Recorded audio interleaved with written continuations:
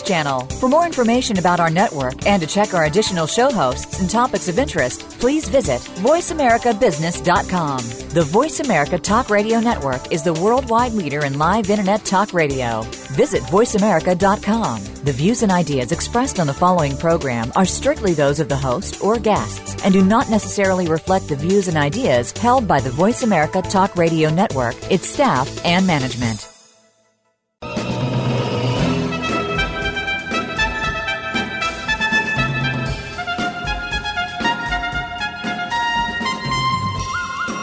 Welcome to the Soul of Enterprise, Business in the Knowledge Economy, sponsored by SAGE, supporting small and medium-sized businesses by creating greater freedom for them to succeed.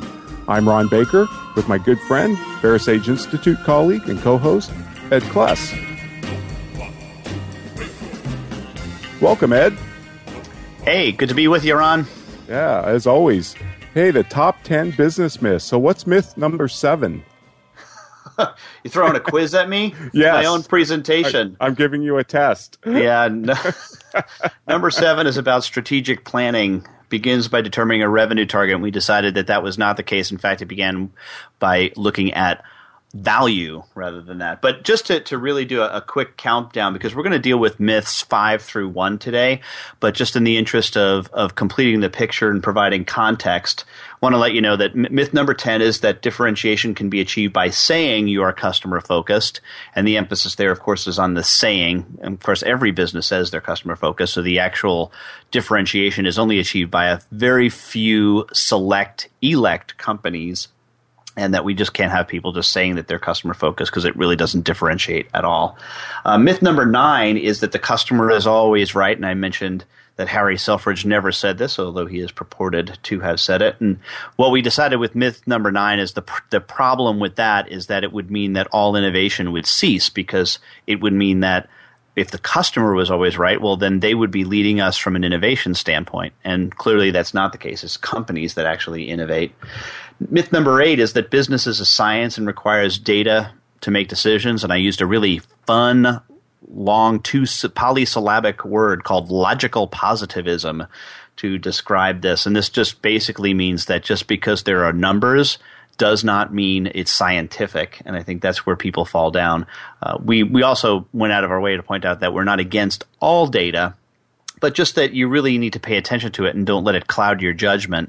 And I think that was somewhat of a retelling of some of the things we talk about with moral hazards of measurement too, but just put it in a business context. And as we mentioned, myth number 7 was that strategic planning begins with determining a revenue target. We decided the better way was to look at value on that. Myth number 6 was that leadership is about changing others' behavior, and we decided that that was really manipulation. And Ron, you and I both like the Peter Block definition of leadership, which is that leadership is about confronting people with their freedom. And we gave some stories about how we think that should take place. Ron, I'm going to turn it over to you, and after just introducing myth number 5, which is that focusing on efficiency makes your company more effective. And the origins of this myth, for me, lead directly back to you in some conversations when I first met you that have evolved into what is called at the VeraSage Institute, with all honor, the effing debate, EFF. Right, and Ed, I've learned this from Peter Drucker and Stephen Covey and others, but the difference between efficiency and effectiveness, and we talked about this on our very first show when we declared our independence from the tyranny of Taylorism, and that is that efficiency is just a mindless ratio, some type of outputs divided by inputs, whereas effectiveness is defined as doing the right thing. And since we can be efficient at doing the wrong thing, efficiency shouldn't be the focus. And I think that's what you're getting here with this myth, that if we focus on efficiency, we'll be more effective. And that's obviously not the case, because, again, you can be efficient at doing the wrong thing. Yeah, in which case, why bother? And I think we've told the story of the insurance company that decided it was a good idea to get their life insurance policy into the hands of their policyholders within 48 hours of it being signed. Of course, nobody in their right mind cares when the life insurance policy arrives, just as long as it's in force, because you're not thinking when you get it in the mail, oh, I will hope I execute on this puppy today. Right. Yes.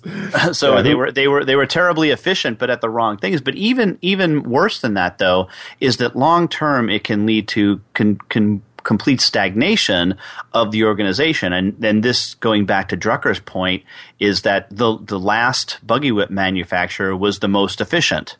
Right. Right. And you made this point, too, in that first show where you said the more you focus on efficiency, the more inward-looking your organization gets, as opposed to outward-looking to the customer and adding value. That's exactly correct. And your customer does not care about your efficiency at all. Just like we've mentioned that they don't care about your costs, they don't care about your efficiency. No one goes into an organization or any store, any professional organization going, I hope these guys are really efficient. And because the customer doesn't care about it, it's just something that we shouldn't put forward as being the preeminent thing that we worry about in our organization. Now, this is where people get trapped, right, Ron, with us, is that they think that we are then anti-efficiency and that we should go back to quill pens. That is absolutely not what we're saying. That's yes, because Peter Drucker is pretty explicit about this. A business is not paid to be efficient. A business is paid to create wealth outside of its four walls, or in his terms, create a customer. And we can be efficient with things, but we can't be efficient with people. And it's one of the things that we've talked a little bit about, Ed, but maybe it's worth it to reiterate the point that we humans don't like complete efficiency, right? We inherently trust organizations that have resources to spare. This is why banks put big steel vault, inside their banks to give you that feeling of security and protection. Even though with the advances we've made in metals, they wouldn't require those big doors, with the round wheel lock and all that. It's done for psychological reasons to make us feel safe and that our money or our belongings are secure. And it kind of goes into that whole thing that people are repelled by efficiency. We joke, but it's true. I don't want an efficient marriage. I'm not even sure what that means. Well, the Pittman McGee said, the opposite of love isn't hate, but efficiency. And I just love that quote because it is. What does it mean to describe your relationships, not only with your spouse and loved ones, kids, but with anyone, with your boss, with the folks that work with you? Oh, we have a very efficient relationship. It's kind of repulsive, actually. I remember driving down to Key West and I saw a sign. In fact, I think I took a picture of it, and it said Efficiency Apartments. And it just kind of gives you an image of what that's going to be like. It sure does. It's going to be pretty sparse. It's not going to be a Ritz-Carlton.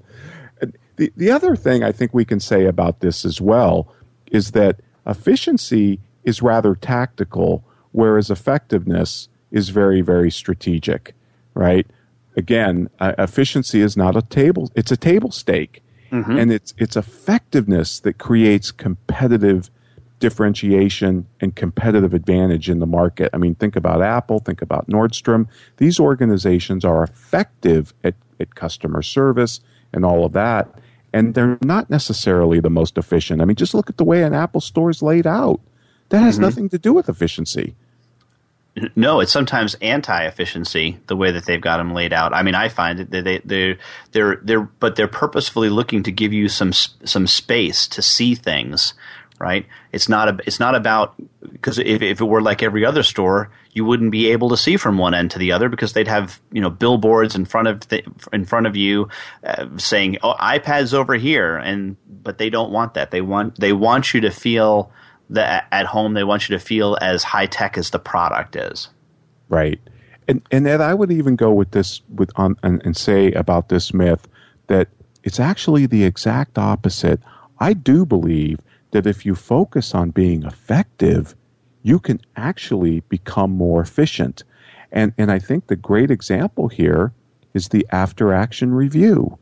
The after-action review initially is not very efficient. However, not only does it make you more effective the next time you go to do a project, but it also makes you more efficient. So focusing on effectiveness is what makes you more efficient. You know what? It sounds like we should do a whole show on after action reviews, Ron. Well, I think we are going to. Oh, that's right. That's next week's topic, I think. We've been talking about a little bit. We talked about it on replacing the performance appraisal. And since it's one of the key replacements for that, and we said we'd do an entire show on it. And as you know, it's worth an entire show because, folks, we do believe it is just the best knowledge management tool ever devised by civilization. But before we leave this topic, Ron, there's two things that I wanted to state. First is that originally this myth read something different, and I'm going to say it on the show here. But it was too inflammatory. Whenever I presented it this way, it just made people insane. And it was I phrased it like this. I said, effectiveness. The myth was efficiency always and everywhere is more important than effectiveness. That's the myth. Right? And I would counter it by saying effectiveness is always and everywhere more important than efficiency. And boy, that's the thing that got people insane. That can't be. There are times efficiency is more important. Oh my God. I think I actually wrote that in my book, Ed, and I do take a lot of flack for that. It's not a popular statement, and yet it's absolutely true. If you just think, again, that we can be efficient at doing the wrong things, then that kind of knocks it checkmates them. It really does. What about, before we leave this topic, we have mentioned this word, but I think it's worth spending a little bit more time on than we have in the past, and that is efficaciousness. If we're blowing people away by talking about effectiveness, man, they're not quite ready for efficaciousness, are they? No, but it is a better word. We talked about this being, one of those $10 words that you'd never see on somebody's website. Although you do see it, I bet you do see it on pharmaceutical companies because the medical profession uses this word a lot. In fact, the first time I heard that word, Ed, was from a customer who was both a lawyer and a doctor. And we were working on something that was very complicated for his tax returns. And he looked at me and he said, "Ron, I trust you're going to do whatever is most efficacious." And when he walked out of the office, I ran to the dictionary and said, "What a great word! What a great word!" Because to create the desired effect or the optimal effect. The optimal, right? Yeah. The maximum. Yeah. What I love about it is the maximization. Yeah. And that's what knowledge workers should be doing. Of course, and that's what the customer wants too. Is not only for you to be effective, but the maximum possible benefit. It's beyond that, and that's what I really think. That's where the value. We, in a sense, have linked these three concepts back to cost, price, and value. Right? We say, cost is obviously a concern about your efficiency. Effectiveness is a concern about your price, and that's really what the customer is looking for. But it's at a minimum, right? Your effectiveness. Right. But efficaciousness is really the concept of value, which goes above and beyond the price that they're paying. Right. And of course, that is something that you're trying to maximize. And that is something that you want to maximize as the business. And also your customers want you to maximize it, or they want maximum value from you. And therefore, your interests are completely aligned, as opposed to cost or price, where your interests are not aligned. They would like a lower price and you would like a higher price. But here on value, where our interests are completely aligned. Yep. And by the way, that's never going to change. They're always going to want a lower price. Let's just accept that. Since we emerged from the cave and started bartering for loincloths, I think the customer has worked to get the best deal possible. They certainly have. Well, Ron, this is some pretty exciting news for us. We have a couple of new sponsors on the show, and one of them we're about to hear from at our first break, and that is Leading Results. Leading Results is an organization that is dedicated to having you not waste money on your marketing. They want you to spend marketing not only efficiently but effectively on the right thing. And we really want to thank them for becoming a sponsor of the show, The Soul of Enterprise. So welcome to Leading Results as one of our sponsors. Absolutely. And And when we get back, we will talk about our next myth after this word from Leading Results.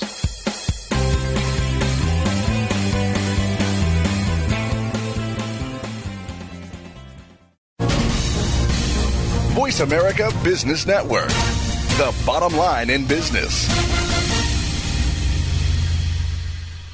You've experienced it. Marketing and selling has changed dramatically in the last few years. The search engine has completely altered the way customers buy. Your clients are now driving the process their way. At Leading Results, we know how to work with this. We don't just jump in and start doing. Together, we plan your marketing strategy, install a website that gets results, and create lead generation programs that drive sales. Visit leadingresults.com/TSOE to find out more and to schedule a 30-minute conversation with us. Become our friend on Facebook. Post your thoughts about our shows and network on our timeline. Visit facebook.com/Voice America. Table for one? Right. There's like a 12 of you, miss? Oh, that's just my back office. They're always with me. Okay. With Sage, you're securely connected to your back office no matter where you are, so you can make the sale, send the invoice, and see how it all adds up from anywhere. They're not going to get out of hand, are they? Now the power to make confident business decisions follows you everywhere. Use Sage to make your back office as mobile as you are at workfromsage.com. That's workfromsage.com. When it comes to business, you'll find the experts here. Voice America Business Network.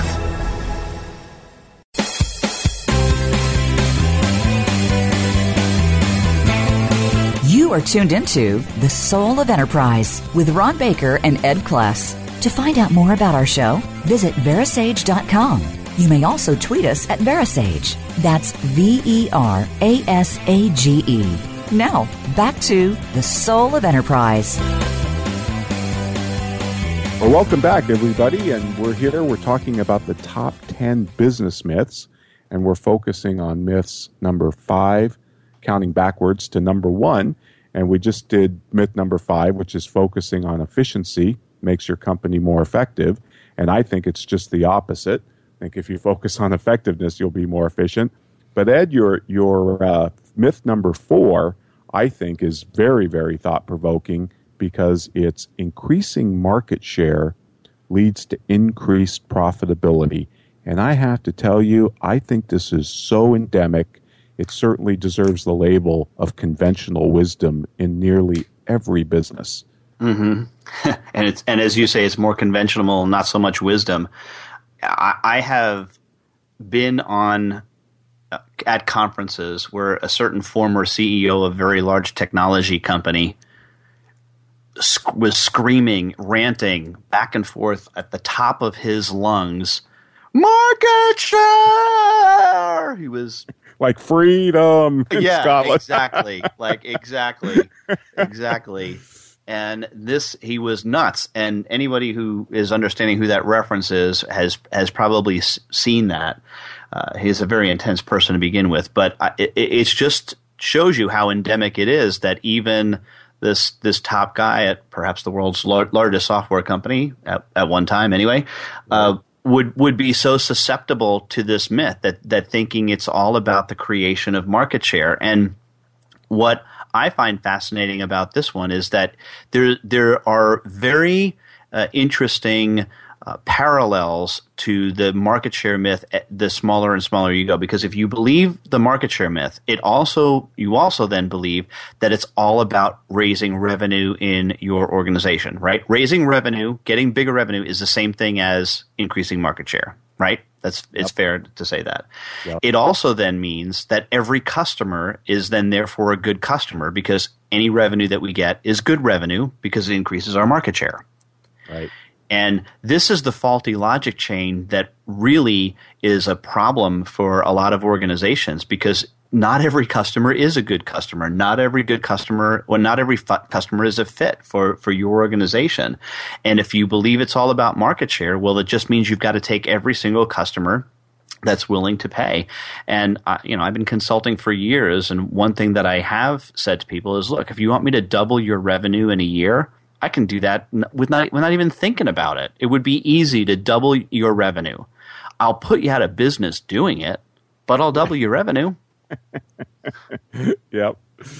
And the term itself, market share, came into play around sometime in the 20th century, or 1920s, 30s, something like that. And I think the first use was in the 1940s in a printed article. And it was actually a term that was used by anti-business writers, that were talking about antitrust and, the market share and concentration and things like that. But what really linked this myth to the business world was a 1975 Harvard Business Review article by a professor by the name of Robert Buzzell. And the title of the article was Market Share, a Key to Profitability. Whoa. And boy, did this, this was the conventional wisdom. They say intellectual ideas and ideas percolate out of academia. And in this case, this was certainly a big one. And it hung around for quite a long time. And I still think it's there. It's kind of like Taylorism, it still haunts us. Oh, it absolutely is there. It's all over. But you know what? The funny thing is it's so easily falsified, right? You need not look any farther than General Motors and Toyota to falsify this. And I think this is one of the examples that is used in the great book by Richard Miniter, The Myth of Market Share, where he says, look, General Motors, and I think at the time of the writing, still had a 60+% market share. They've since now fallen below 50%, and then I think they went back and forth with. Oh, Ed, I think they're around 20. Are they way down now? Yeah. Okay. Yes. Maybe below. Absolutely. So, but the whole point. Well, what I was thinking was not just the market share, but it was number one in the market. I'm sorry. Yes. And they were number one in the market for decades, but Sure. slowly became less and less and less profitable over time, simply because, as I like to joke, that if you look at General Motors' balance sheet, you quickly realize that they're an automobile company. I'm sorry, they're a pension fund that happens to make cars.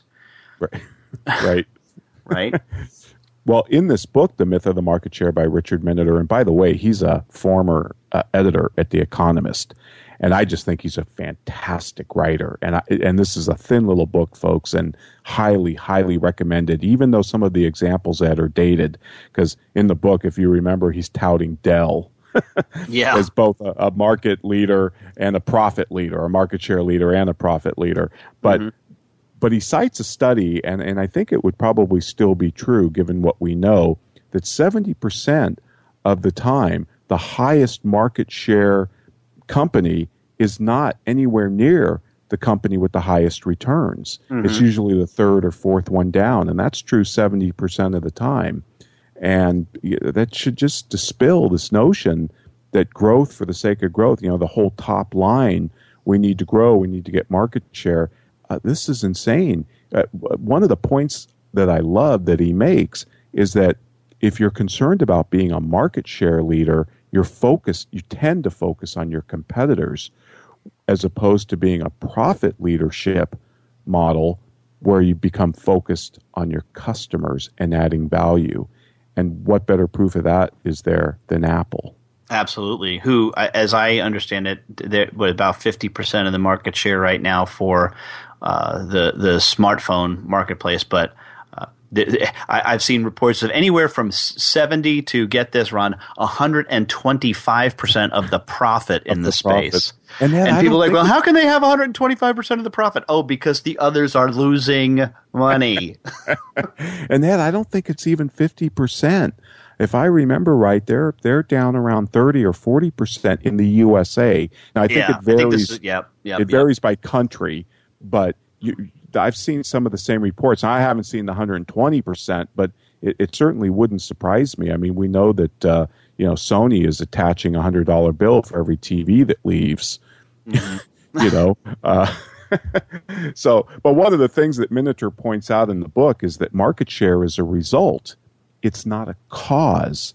And you were talking about General Motors having 60% at one time, and I believe they did, of the entire U.S. market. Mm-hmm. And it reminds me of Sears. At one point, Sears and Roebuck was 1% of this country's GDP. They had a massive market share, and a little guy from Bentonville, Arkansas, took them out. Now, Sam Walton he wasn't focused on market share. It was the result of him giving a better deal to the customer, right? So the market share is it's a result. It's not the cause. Mm-hmm. Right, and if I guess if anything is true, right, you can focus on profitability, and then if you want, you can choose to grow market share. I guess an example potentially could be if BMW, which I believe is still the most profitable automobile company, if they wanted to grow market share, they probably could. But they're so focused on the ultimate driving machine that they really don't want to grow market share. That's not who they are. Right. I mean, you can kind of look at the failure with Mercedes-Benz trying to go and grow market share with their smaller class of Mercedes, and all it did was it tarnished their brand. Mm-hmm. Right. So my philosophy on this, Ed, now interesting to get your take, is I always say, look, go for profit share, and market share will take care of itself. I totally agree with that, and that's really the message when I deliver this presentation is, look, grow profitability, make sure you're focused on being profitable, and then if you want, if your organization supports it, then you can grow into other market segments or just expand in the current one if you want. But that leaves you to say, well, do we want to reinvest our profits in that, or are we just happy where we are? Are we making enough profits for the size of our organization now, and not really want to get so much bigger? There's like the whole efficiency, and there's the church of efficiency inside businesses. There's also the church of scalability too. And people say, well, economies of scale, and unless you have scalability of your business, well, then why bother? Well, that's nonsense. Now, there's some truth to it in terms of technology companies in there, like Google. Obviously, is very scalable, but I think this is also a word issue. When you say scalability, I'm thinking of economies of scale in the traditional meaning. And what we know these days is that economies of scale is actually diseconomies of scale. And let's also point out, since probably a good chunk of our audience are professionals and professional firms, there are no economies of scale in a professional firm. A law firm doesn't get more efficient when it has 1,000 lawyers as opposed to 500 lawyers. It just doesn't. I could probably make a pretty convincing case that it gets less efficient.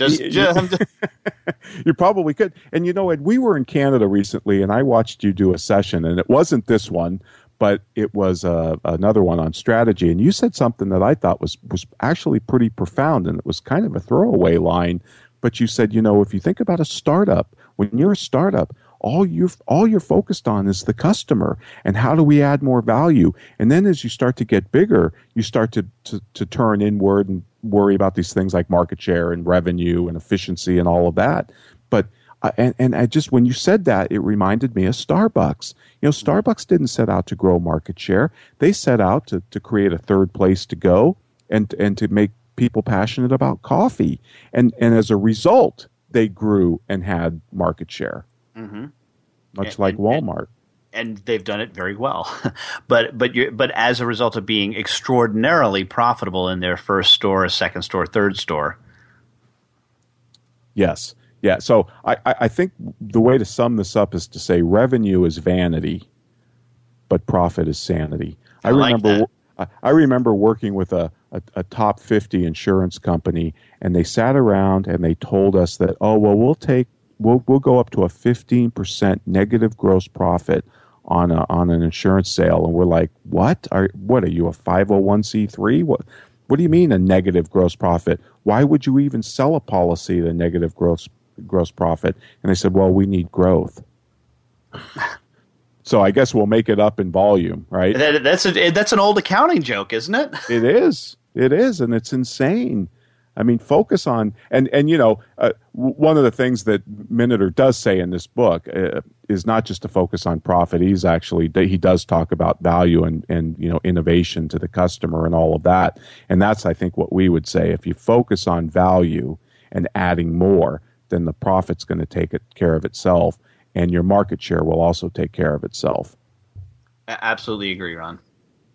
So, well, folks, when we come back, we're going to get into myth number 3.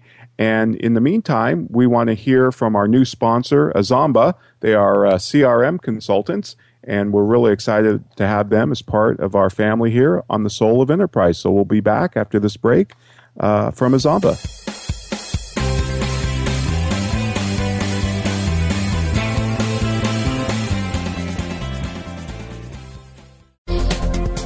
The business community's first choice in Internet Talk Radio. Voice America Business Network. Table for one? Right. There's like 12 of you, miss? Oh, that's just my back office. They're always with me. Okay. With Sage, you're securely connected to your back office no matter where you are, so you can make the sale, send the invoice, and see how it all adds up from anywhere. They're not going to get out of hand, are they? Now the power to make confident business decisions follows you everywhere. Use Sage to make your back office as mobile as you are at workfromsage.com. That's workfromsage.com. We're making it easier to listen to the Voice America Talk Radio Network live wherever you go on iPhone, BlackBerry, or Android. Download it from the Apple iTunes App Store, BlackBerry App World, or Android Market. You've experienced it. Marketing and selling has changed dramatically in the last few years. The search engine has completely altered the way customers buy. Your clients are now driving the process their way. At Leading Results, we know how to work with this. We don't just jump in and start doing. Together, we plan your marketing strategy, install a website that gets results, and create lead generation programs that drive sales. Visit leadingresults.com/TSOE to find out more and to schedule a 30-minute conversation with us. From the boardroom to you, Voice America Business Network.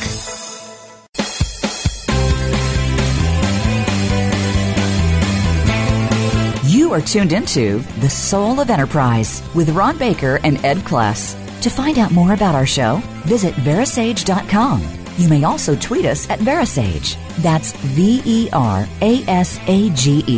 Now, back to The Soul of Enterprise.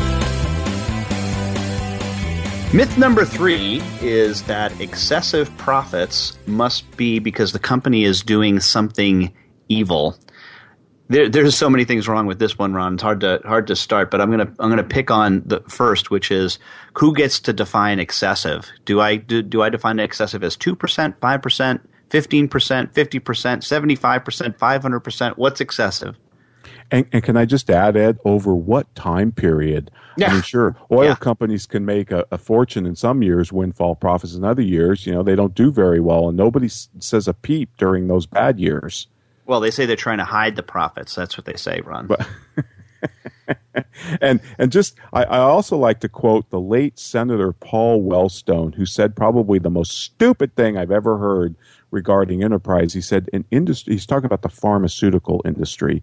And he said, this is an industry that makes exorbitant profits off sickness, misery, and illness of people, and that's obscene.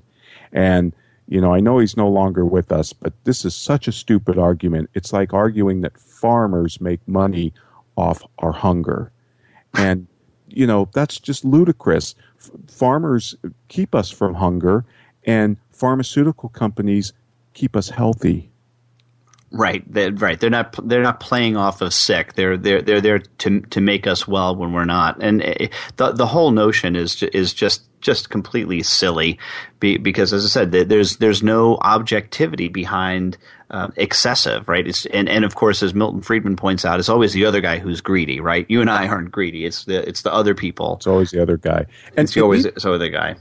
And it needs to be said, Ed, we said this in the Corporate Social Responsibility show a few weeks back, that, most companies don't make a profit, right? Certainly startups and things like that, but even if you calculated return on capital, most companies aren't really making that much of a profit. Profit's only about 10%, 12% of our national income. Mm-hmm. However, it's so important to the allocation of resources because it provides an incentive, but it also transmits information about what consumers value. And if you think about a country who had an experiment in a utopian fair price, where prices were going to be set scientifically and based on costs, and there'd be no ripping people off. We'd put people before profits and all that when you see that stupid bumper sticker. Mm-hmm. And that was the old USSR. And it didn't work out really well. Yeah, they had fair prices, but you know what? Their store shelves were empty. What's the story of Gorbachev when he went and met with Margaret Thatcher about the department store and asked, how did you get all of this stuff here? And she said, I didn't. Prices do. Yeah, he was in an appliance store and he was amazed at the variety and colors of like washing machines and refrigerators. And he asked her, well, how'd you do all this? And she goes, I didn't. She just looked at him just, incredulously and said, I didn't do this. Prices do this. Right. But then this is a long-standing debate. If you go back into theology or philosophy, the concept of a just price. Mm-hmm. And I wanted to get your take between the word just and fair price, because it's never couched in terms of a fair price. If you read the historical literature on this, it's always talked about as a just price. What is the difference? Right, and it's been misinterpreted. This is a fascinating story, and this was pointed out in a video that I saw on Reason TV. We'll have to post it with the show notes. But the idea of fair is an Anglo-Saxon concept. It's only in English, and I think there is a notion in German as well. But the idea of fair is an Anglo-Saxon concept. And this happened when we were up in Canada. I talked specifically about this subject, and we had some French speakers in the room. And I said to them, I said, can you translate the word fair to French? And they came back and it said juste. And I said, okay, great.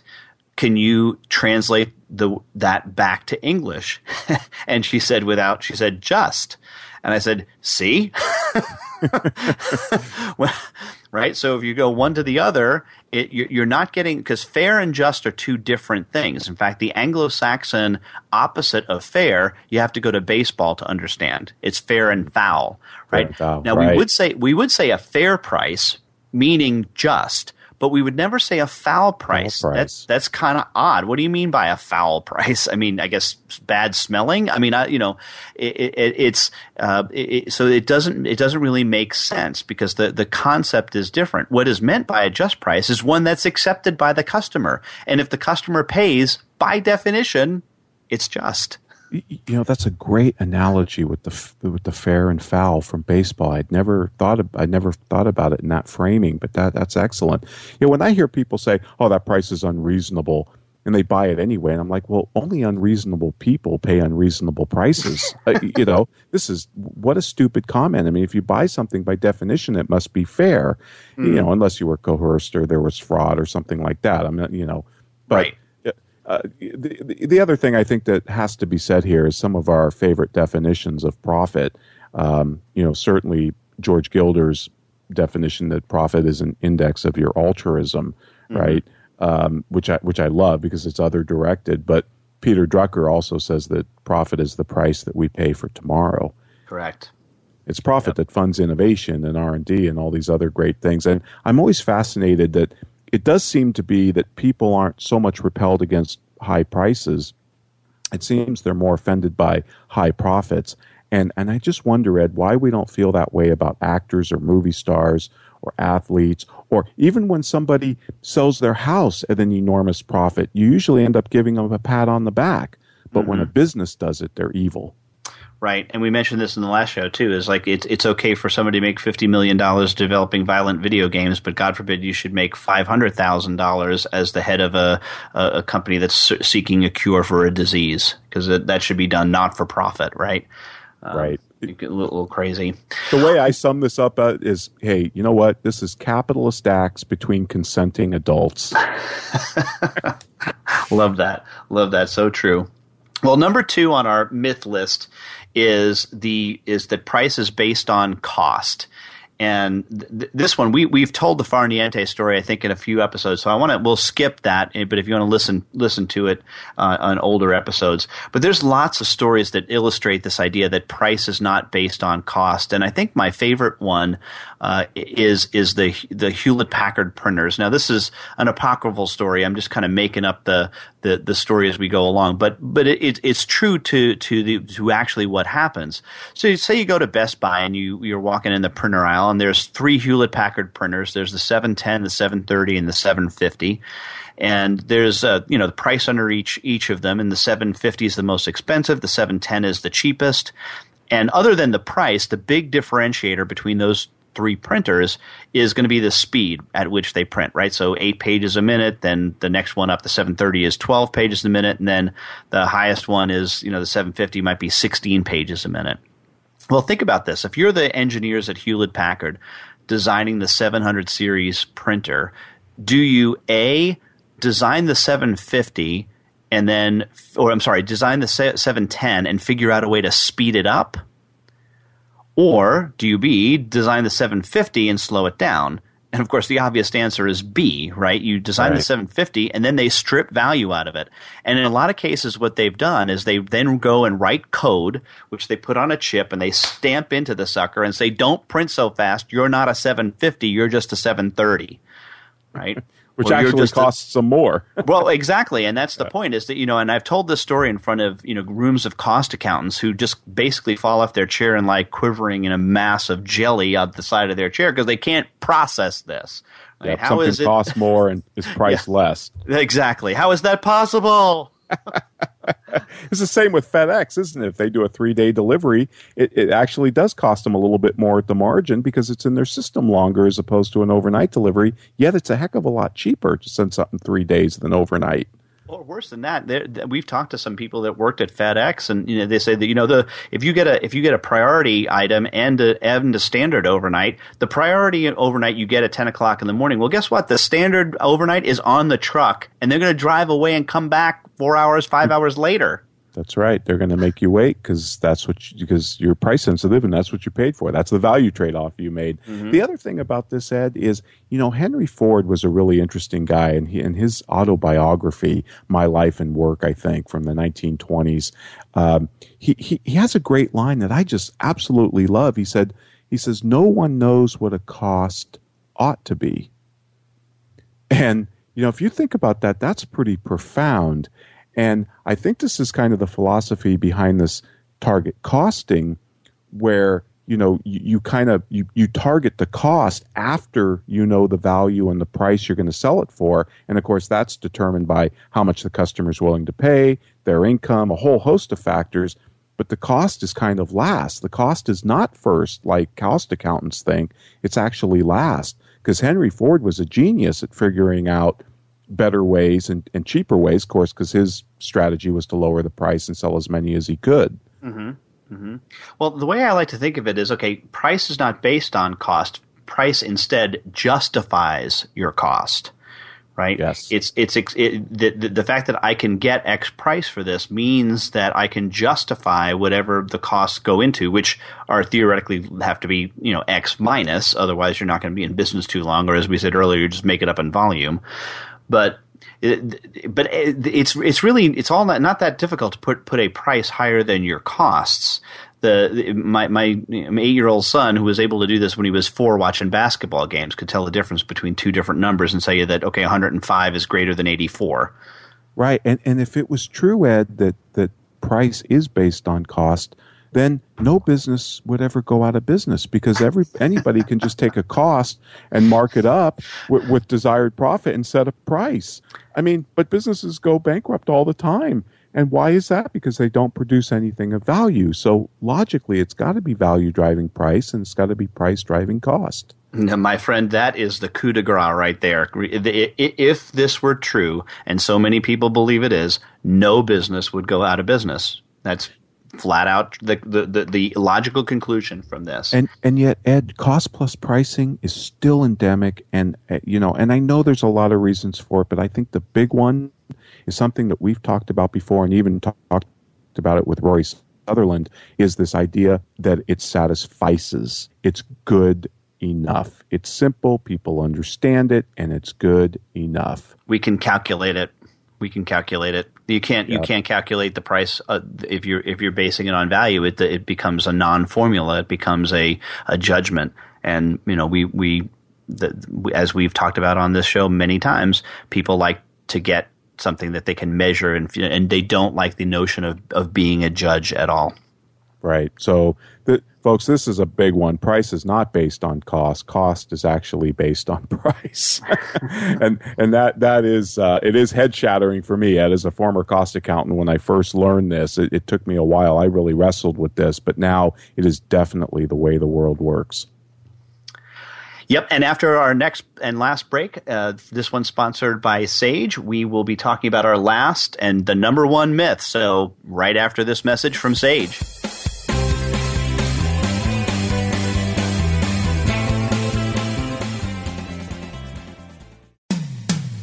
When it comes to business, you'll find the experts here. Voice America Business Network. Table for one? Right. There's like 12 of you, miss? Oh, that's just my back office. They're always with me. Okay. With Sage, you're securely connected to your back office no matter where you are, so you can make the sale, send the invoice, and see how it all adds up from anywhere. They're not going to get out of hand, are they? Now the power to make confident business decisions follows you everywhere. Use Sage to make your back office as mobile as you are at workfromsage.com. That's workfromsage.com. Follow us on Twitter at VoiceAmericaTRN. Get the lowdown on guests, new shows, and your favorites. That's VoiceAmericaTRN. You've experienced it. Marketing and selling has changed dramatically in the last few years. The search engine has completely altered the way customers buy. Your clients are now driving the process their way. At Leading Results, we know how to work with this. We don't just jump in and start doing.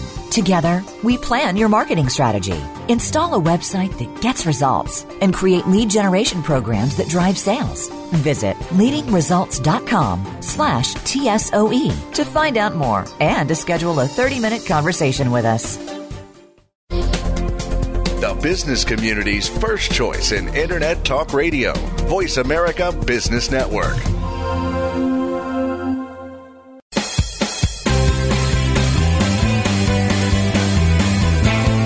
You are tuned into The Soul of Enterprise with Ron Baker and Ed Kless. To find out more about our show, visit Verisage.com.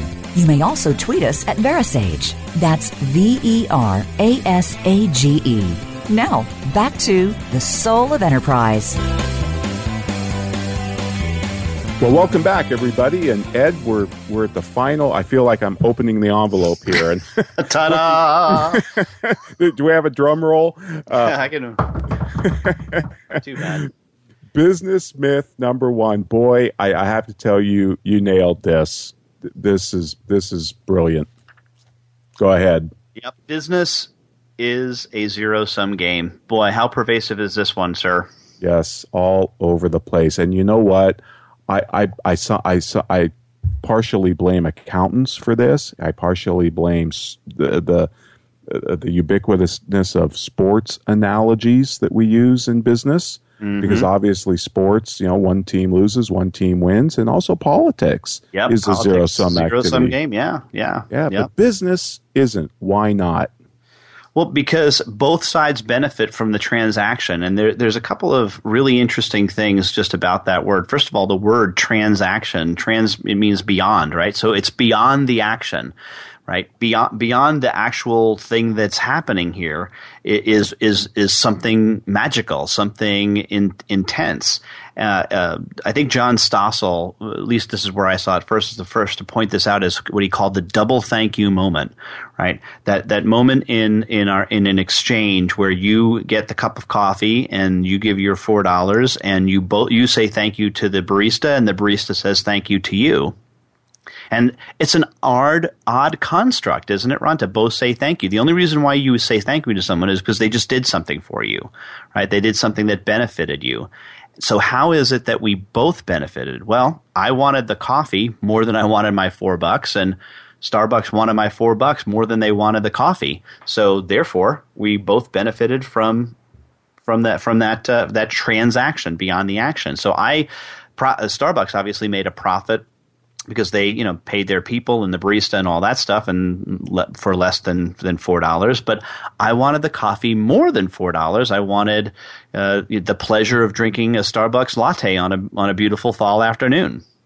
Right. So Ed, this concept of a transaction is certainly true at the micro level, but let's just talk a minute about the macro level, because this is true on a macro level.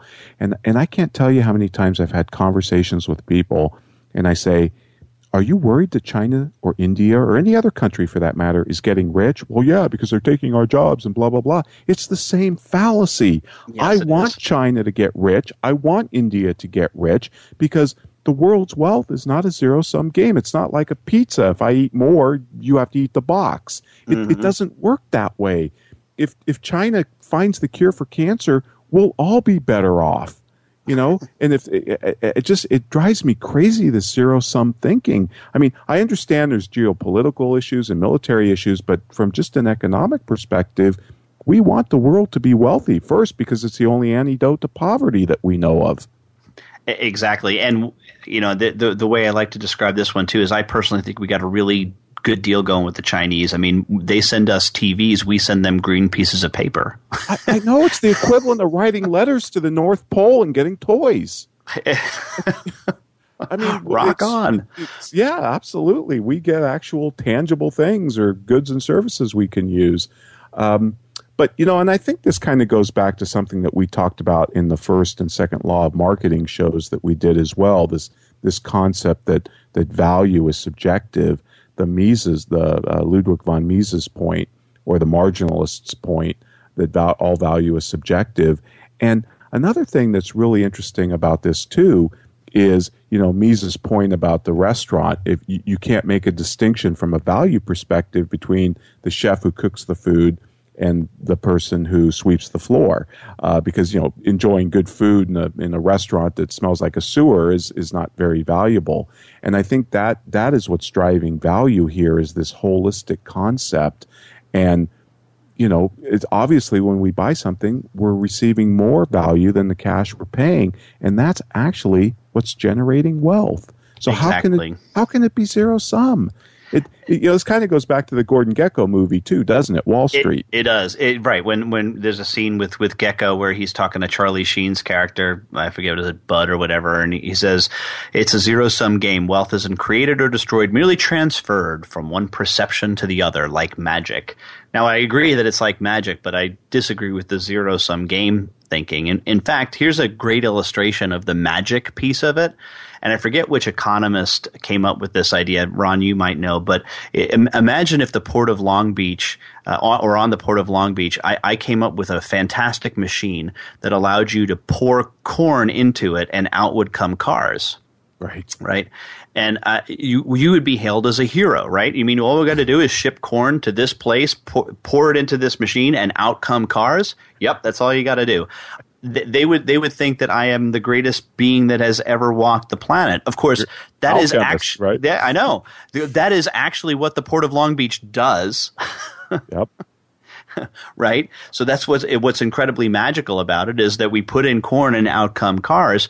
But here's the thing. They want our corn way more than we do, because we have a surplus of it, and we want the cars because not that we have a surplus of them, but because they can produce them perhaps better, faster, and cheaper than we can, so we get a better deal so we can spend our money on other things. Right. Yep, and it'd be hard for us to live as a society if we just had to produce everything on our own. It'd be crazy. So yeah, no, I love this, because if there is one myth I could dispel for most people's mentality, it would be this idea of a zero-sum game. That myth needs to be broken.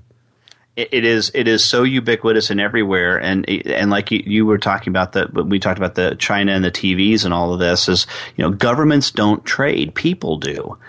Like thank God there's not one big office of TV order taking down in Washington, D.C. trying to figure out how many TVs to order from China every year, because I'm telling you, that's not going to work, right? I know, and at some point we need to do a whole show on the whole trade deficit and just what a abysmal, talk about the moral hazard of measurement, what an abysmal measurement it is when Apple sends the iPhone to be assembled in China, and then when it ships back to us, did you know that they count it as a Chinese export at the full value? Even though they added like maybe $10 worth of cost to the thing. And we're gonna sell it for double that here. Exactly. And aftermarket. And that just totally distorts our trade statistics. So the trade deficit is absolutely the most meaningless number that I can think of. Well, it's an accounting fiction is really where what that comes down to. It's not really a deficit, right? I mean, it's the wrong way of even thinking of it. It's like a scorecard: we win, they lose. But that's nonsense. It was, I guess, Bastiat who said that, by that logic, if all exports are good and imports are bad, we should hope that all ships sink at sea.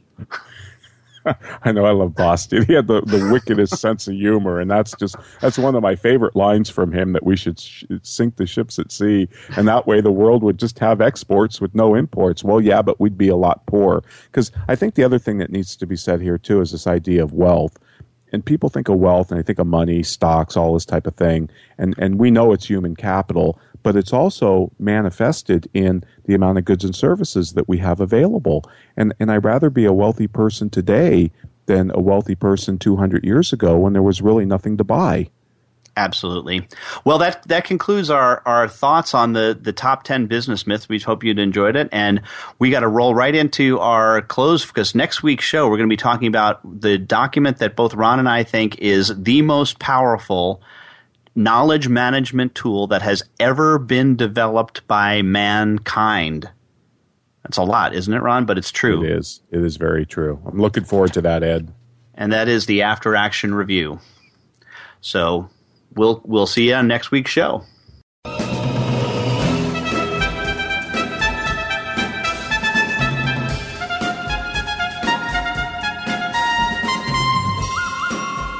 This has been The Soul of Enterprise, Business and the Knowledge Economy, sponsored by Save Software, supporting small and medium-sized businesses by creating greater freedom for them to succeed.